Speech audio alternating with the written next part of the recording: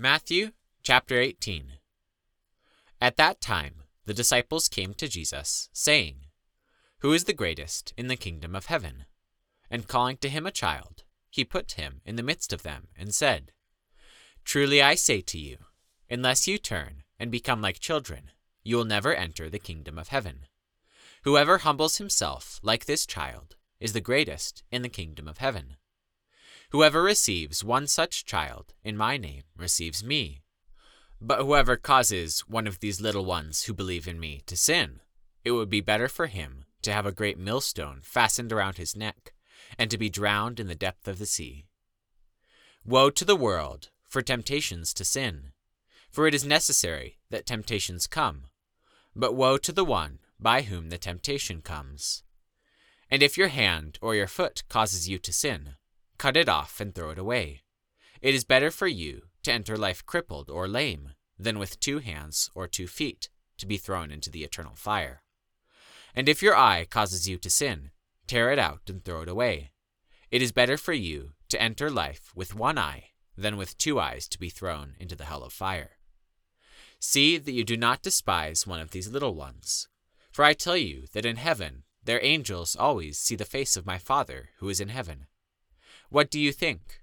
If a man has 100 sheep, and one of them has gone astray, does he not leave the 99 on the mountains, and go in search of the one that went astray?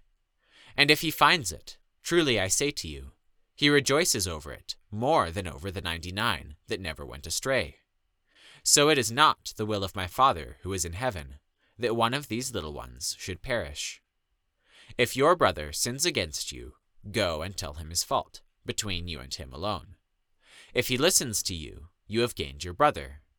But if he does not listen, take 1 or 2 others along with you, that every charge may be established by the evidence of 2 or 3 witnesses. If he refuses to listen to them, tell it to the church. And if he refuses to listen even to the church, let him be to you as a Gentile and a tax collector. Truly I say to you, whatever you bind on earth shall be bound in heaven, and whatever you loose on earth shall be loosed in heaven. Again I say to you, if 2 of you agree on earth about anything they ask, it will be done for them by my Father in heaven. For where 2 or 3 are gathered in my name, there am I among them." Then Peter came up and said to him, "Lord, how often will my brother sin against me, and I forgive him? As many as 7 times? Jesus said to him, "I do not say to you 7 times, but 77 times. Therefore, the kingdom of heaven may be compared to a king who wished to settle accounts with his servants. When he began to settle, one was brought to him who owed him 10,000 talents. And since he could not pay, his master ordered him to be sold, with his wife and children and all that he had, and payment to be made. So the servant fell on his knees, imploring him, 'Have patience with me, and I will pay you everything.' And out of pity for him, the master of that servant released him and forgave the debt. But when that same servant went out, he found one of his fellow servants, who owed him 100 denarii, and seizing him, he began to choke him, saying, 'Pay what you owe.'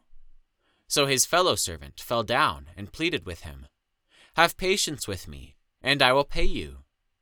He refused, and went and put him in prison until he should pay the debt. When his fellow servants saw what had taken place, they were greatly distressed, and they went and reported to their master all that had taken place. Then his master summoned him and said to him, 'You wicked servant, I forgave you all that debt because you pleaded with me. And should not you have had mercy on your fellow servant, as I had mercy on you?' And in anger his master delivered him to the jailers, until he should pay all his debt. So also my heavenly Father will do to every one of you, if you do not forgive your brother from your heart."